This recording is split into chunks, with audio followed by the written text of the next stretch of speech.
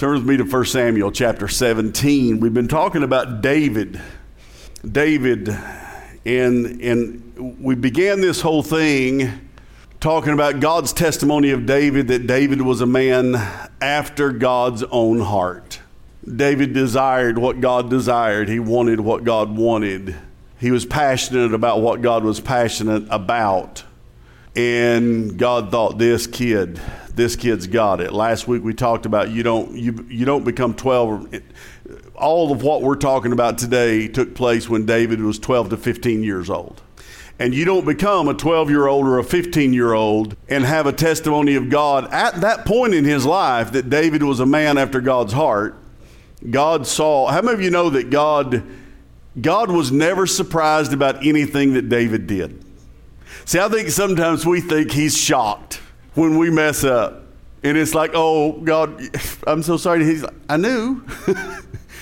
God knew everything about David's life when he said, he's a man after my heart. Because even when David messed up, his heart was always drawn toward repentance, toward agreement with God that what he did was wrong, and coming into the presence of God, receiving forgiveness. He always had a heart of repentance that brought him back.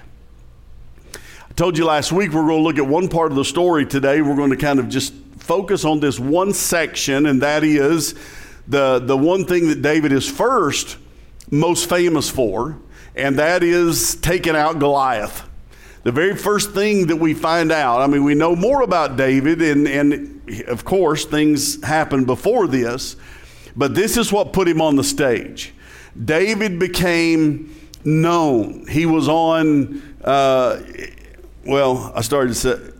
he was on, what are you on, social media? He was a TikTok star. Definitely not for what most people become TikTok stars, the idiocy and the debauchery and how many big E words can I find that people get famous for on TikTok and Instagram and all the other things. He was a man of God. And David steps onto the stage in the most interesting moment in the time in history when Israel and the Philistines had come face to face, ready for battle. I want to read the whole thing, and I brought my big Bible because I thought I may do a lot of reading and I need big words in a big Bible to be able to do this. And so let's start reading, and we're going to talk about it as we go. I was not going to read this part, but you know what? I just want to read it. And we're not going to put it up here, so if you didn't bring your Bibles, look off of your neighbor's Bible. If they hand you a breath mint, receive it. Now the Philistines gathered their forces for war and assembled at Socoh in Judah. They pitched camp at Ephes Dammim between Socoh and Azekah. Saul and the Israelites assembled and camped in the valley of Elah and drew up their battle line to meet the Philistines. The Philistines occupied one hill, and the Israelites another, with a valley between. So you get the picture? On this hill is the Philistines, and we're talking about they had massive armies. These were serious soldiers. I mean, they were soldiers, professionals. A champion named Goliath, who was from Gath, came out of the Philistine camp. His height was 6 cubits in a span.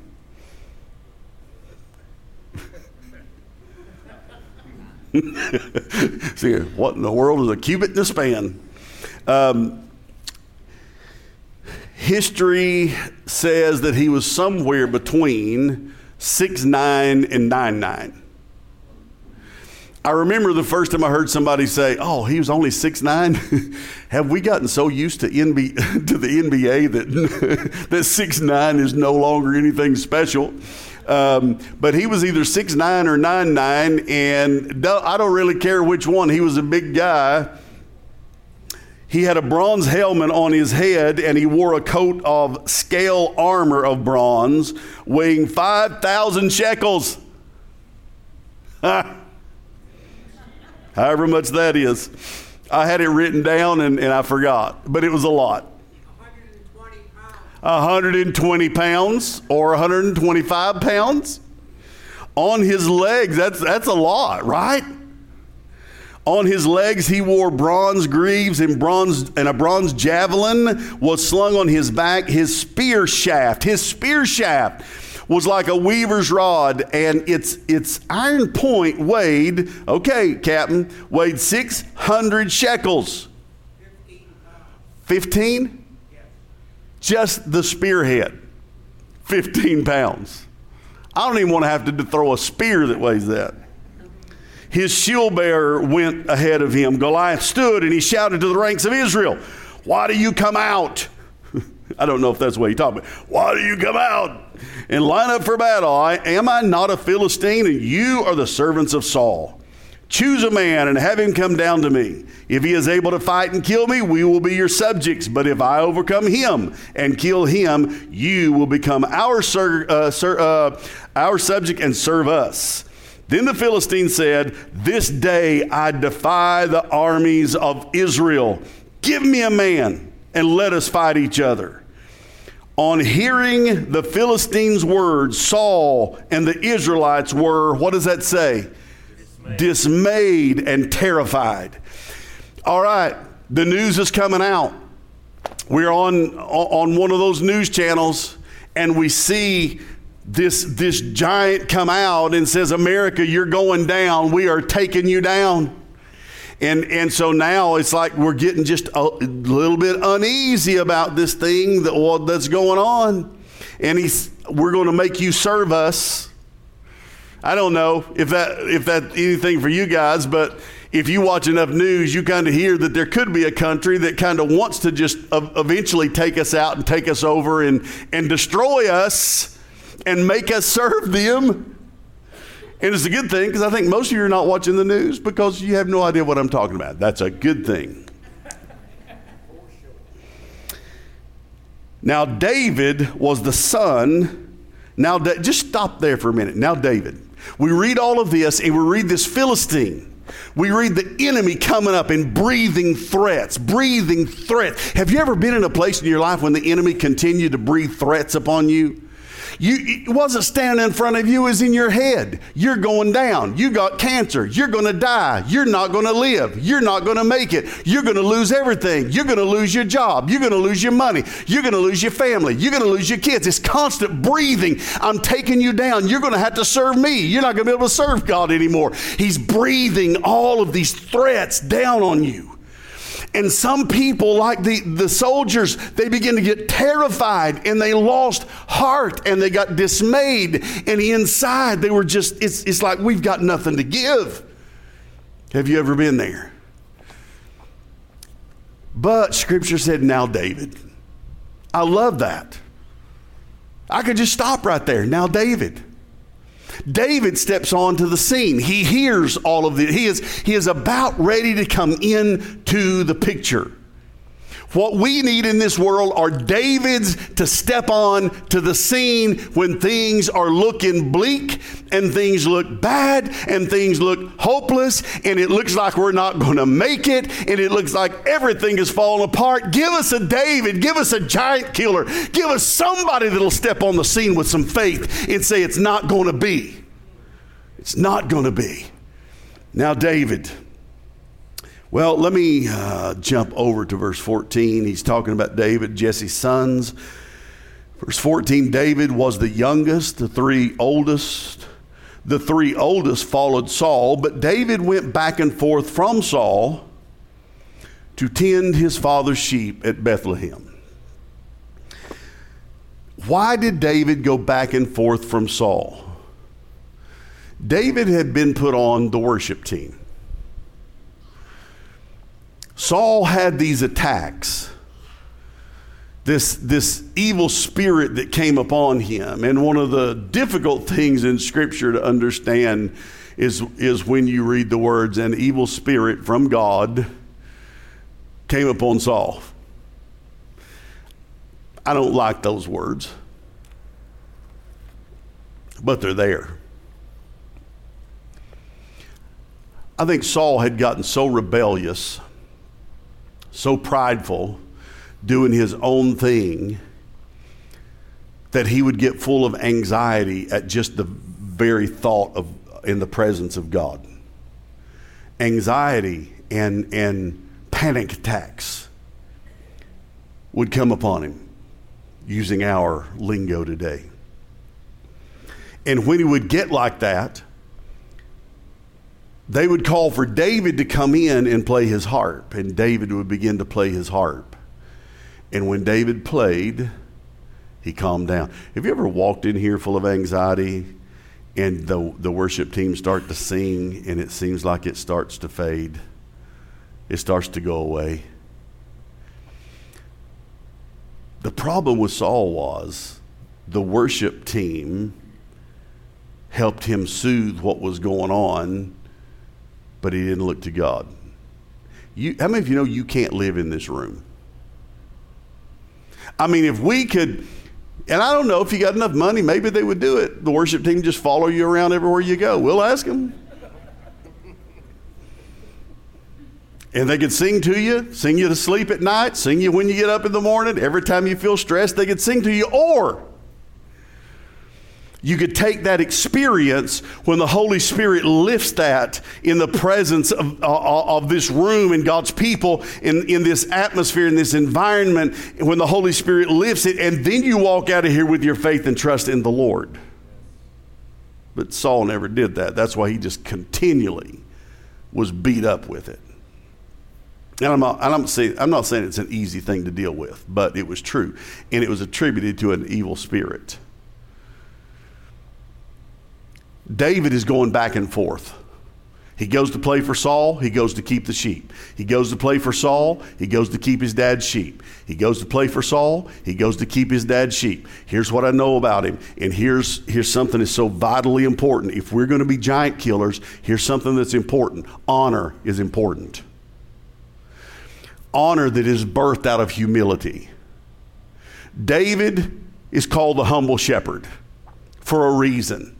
David had a great amount of humility. David never sought the stage, he sought the Savior. David never sought grandiose things, he sought God, and God gave him the other things.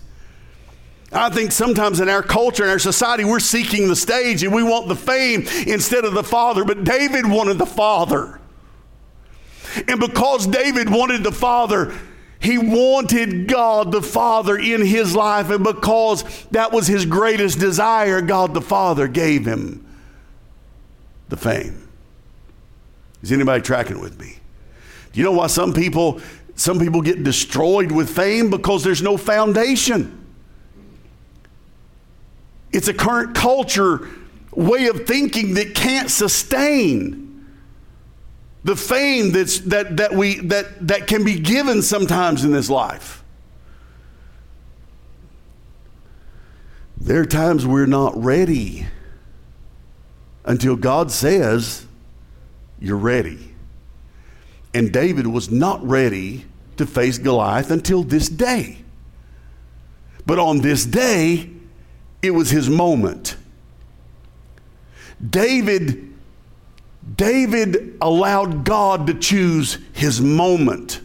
He still was the one to step forward, but David allowed God to choose his moment. And now,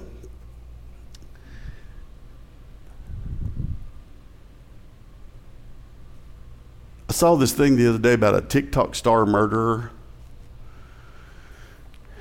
Just a teenager or maybe early 20s. But the whole desire was for fame. Just want to be famous. Just want followers. How many followers you got? How many followers you got on Instagram? How many followers you got on Facebook? How many followers you got on TikTok? How many followers? It's all about followers. I think there's a moment where we've got to forget about followers. Let me tell you kind of what it was like back in the day where churches are concerned. Pastors would get into conversations and they would begin to talk about churches, and here's what they would all say. How many members you got? Followers. See, we just used it differently. But we were some of the first ones to get caught up in the follower before Facebook ever existed. In other words, how many followers you got, Pastor? How many members you got? And I remember it was so interesting because you would see some of these churches and it was like, okay, this one church had like 700 and some members. And I'm thinking, how in the world do you have 700 members? You can't even get 150 people in that room.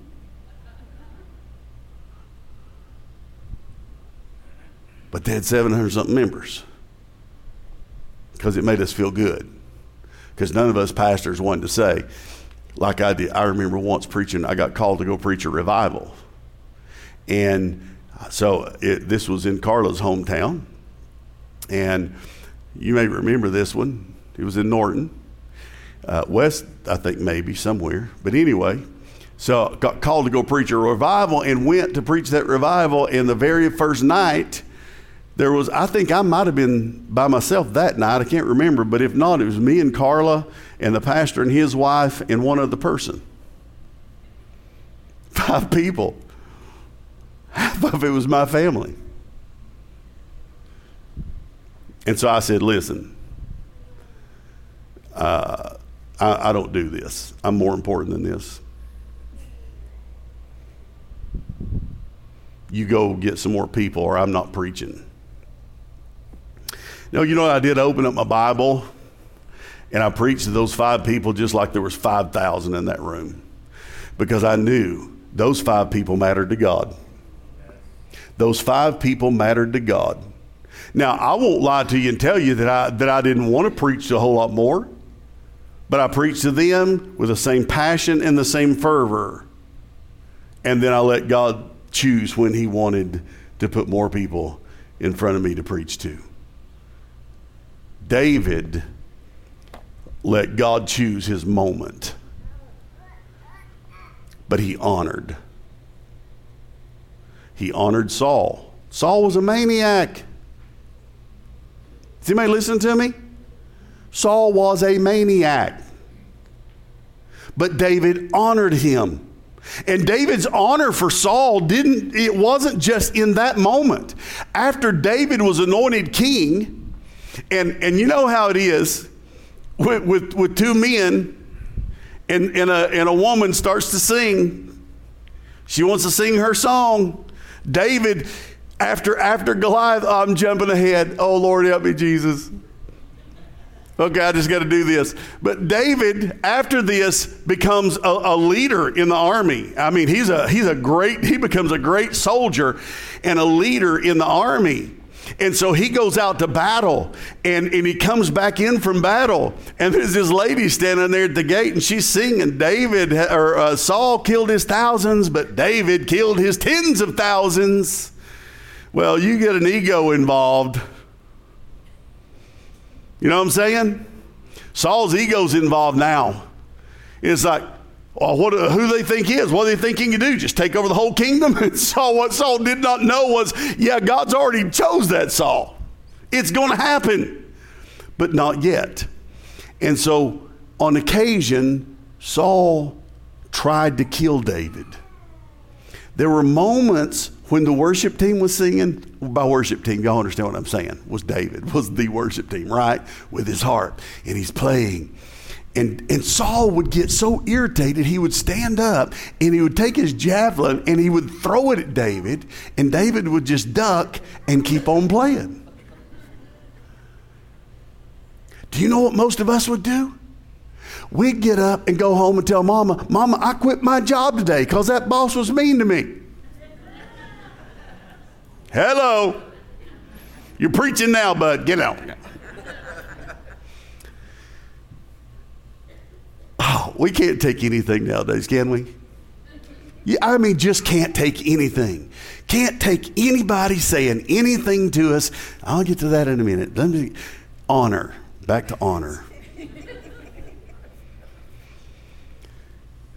David could have taken Saul out, But David knew that Saul had been anointed as king and that God would take him out when God was ready, and then he would step in. But David never tried to take the throne. He let God put him on it. Does this make sense? Anybody tracking with me? Is this boring? No? So now we've got David, and if you're going to get anywhere, you know, Scripture says that pride comes before destruction. Before the fall, before destruction. Humility comes before honor. If you ever want to be honored in your life, read Proverbs. You ever want to be honored in your life, it's going to start with humility. And if there is no humility, there is no true honor. Honor, not just for you, but the honor. You don't get honor until you show honor. And there's got to be an amount of honor for leadership.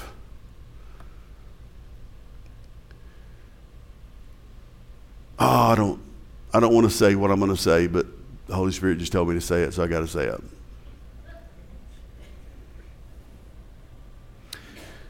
Over the last, 8, 12 years, there's no honor in this country anymore for position.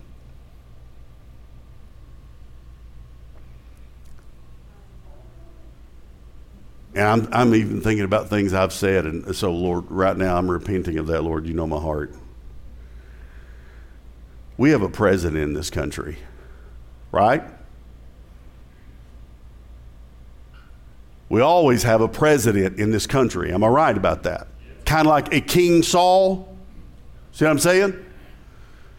And David showed honor to a king that even tried to take him out, because he trusted God that in due time God would move and do what he needed to do. David heard from God and did what God said when God told him to. What would happen in this country if we chose to respect? What if the Democrats chose to respect President Trump? What if the Republicans chose to respect President Biden? What would happen if we chose to honor the people that are in positions, whether we like them or not, whether we like the way they do what they do or not, but we show honor? You don't have to agree with. You can go to the voting booth and do what you want. But what if we as God's people become giant? You're never going to be a giant killer unless there is honor. Nobody's going to come to you and ask you, Saul reached out, though it went bad later on, but Saul reached out and chose David. Why? Because David was a man of honor. David never tried to take Saul down. He just trusted God, because he knew that if God can take down Goliath when he's ready, he'll move Saul out. Oh man, I'm telling you, that one right there just came fresh off the...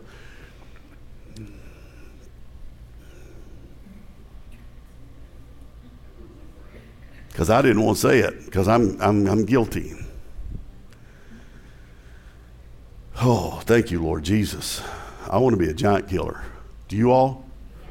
Let's take just a minute. Lord, forgive us. Oh God, who do we think we are that we can just dishonor? Give us the humble heart of David, that trusted you above all else. In Jesus' name, thank you for that, Lord. Okay. Well, that brought us almost right up to the end. I don't even know. I'm out of time, and I don't want to jump into something else. But that just kind of caught me off guard. Did it catch anybody else off guard? That just kind of caught me off guard.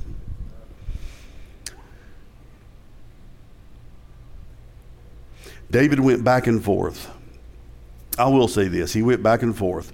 40 days, for 40 days, the Philistines came forward. And yeah, the worship team can come. Now Jesse said to his son David, take this ephah of roasted grain and these 10 loaves of bread for your brothers and hurry to their camp. Take these things along with Cheeses, the commander of the unit, to the commander of the unit. See how your brothers are and bring back assurance from them. There was Saul and all the men of Israel in the valley of Elah. They're fighting against the Philistines. Okay. So David, early in the morning, David left the flock in the care of the shepherd, loaded up and set out as Jesse had directed. Let's close with this. As a 12 to 15-year-old, David was responsible. He was humble. He honored people. He honored his father. Didn't he? He did exactly what his father asked him to do. If we don't honor earthly, how are we going to honor heavenly? Do you know why David had such a relationship with God? And I don't know which came first. I don't know if his relationship with his father fed into his relationship with God, or if his relationship with God the Father impacted his relationship with the Father. It doesn't really matter. The relationship we have with our Heavenly Father produces the things that I'm talking about. It's not things that we just check off. And checklists are fine, and I need checklists occasionally. Especially this time in my life. If I don't have a checklist, I don't even know why. I'll walk around Walmart trying to figure out why am I here. I came here to buy something. I have no idea why I'm here, what I'm supposed to be doing, what I'm supposed to be getting. And I'll walk around for a while just see if it comes back to me, and then I'll call Carla and say,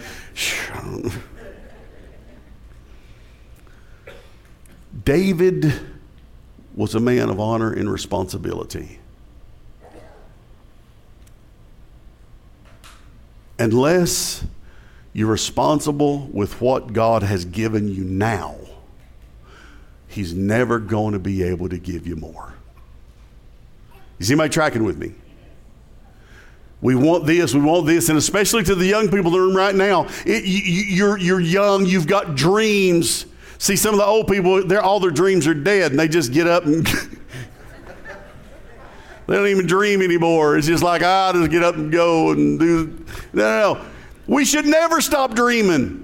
We should never stop living. We should never stop dreaming. We should never stop seeing a vision for what God can do in this earth through the body of Christ, in the kingdom of God. We should never stop. I pray to God that when I live to be 100 years old, that I still am dreaming of what God could do in this earth through me and through you. I pray to God for that. David never stopped, but he was responsible.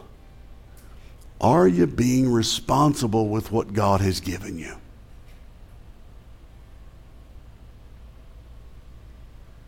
That's the question of the hour. You're wanting more. Lord, I want a big house. Are you taking care of the little one? I want a big, nice car. Are you taking care of the little jalopy? I want a better wife. Are you taking care of the one you got? Maybe if you did, you don't need a better one. But I want a husband that'll love me. Are you loving him? Maybe if you take care of the one you got, you don't need another one.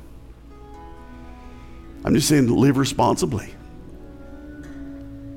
See, it's so easy for us grown-ups to point to the young people and say, yeah, that's the most irresponsible generation. Go look in the mirror. Are you with me? Just look in the mirror. We're criticizing them for being irresponsible. All I'm saying is if we're going to be giant killers, and if Harvest Community Church, and we're going to do it, guys, we're going to take some giants. If we're going to be giant killers, we got to be responsible in every way. We got to be responsible with our spiritual gifts. And some of you say, I don't even know what it is. Shame on you. Okay, let me take the word shame away. I don't like the word shame. Bad. I don't know. I don't know what my spiritual gift is. I don't even know what spiritual gifts are. Do you have a Bible? Well, they didn't tell me at my church. Do you have a Bible? Well, I just don't want to go. I don't feel like I'm getting fed at church anymore. Would you?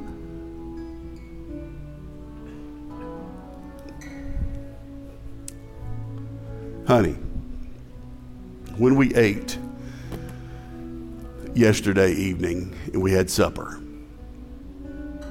did you have to feed me? Why did you not feed me? Because I'm a grown man and I can feed myself. Hello. Hello. Oh, they just don't feed me there. Put your butt in a seat. Yeah, I'll clean it up before the second service, but I'm just going to get nasty right now. Put your butt in a chair somewhere and open this book up and start reading. All this stuff I'm talking to you about, David, this is some of the stuff that has helped me become who I am. I'm not telling you that I'm the best giant killer, but I am telling you that I have learned to honor better now since the Holy Spirit did that a minute ago. But I have learned the power of humility. I have learned what God can do with responsibility. Where did that come from? It came from this book. It came from the book. It's all there. It's right there. Okay, I'm not going to mess this sermon up. Let's just...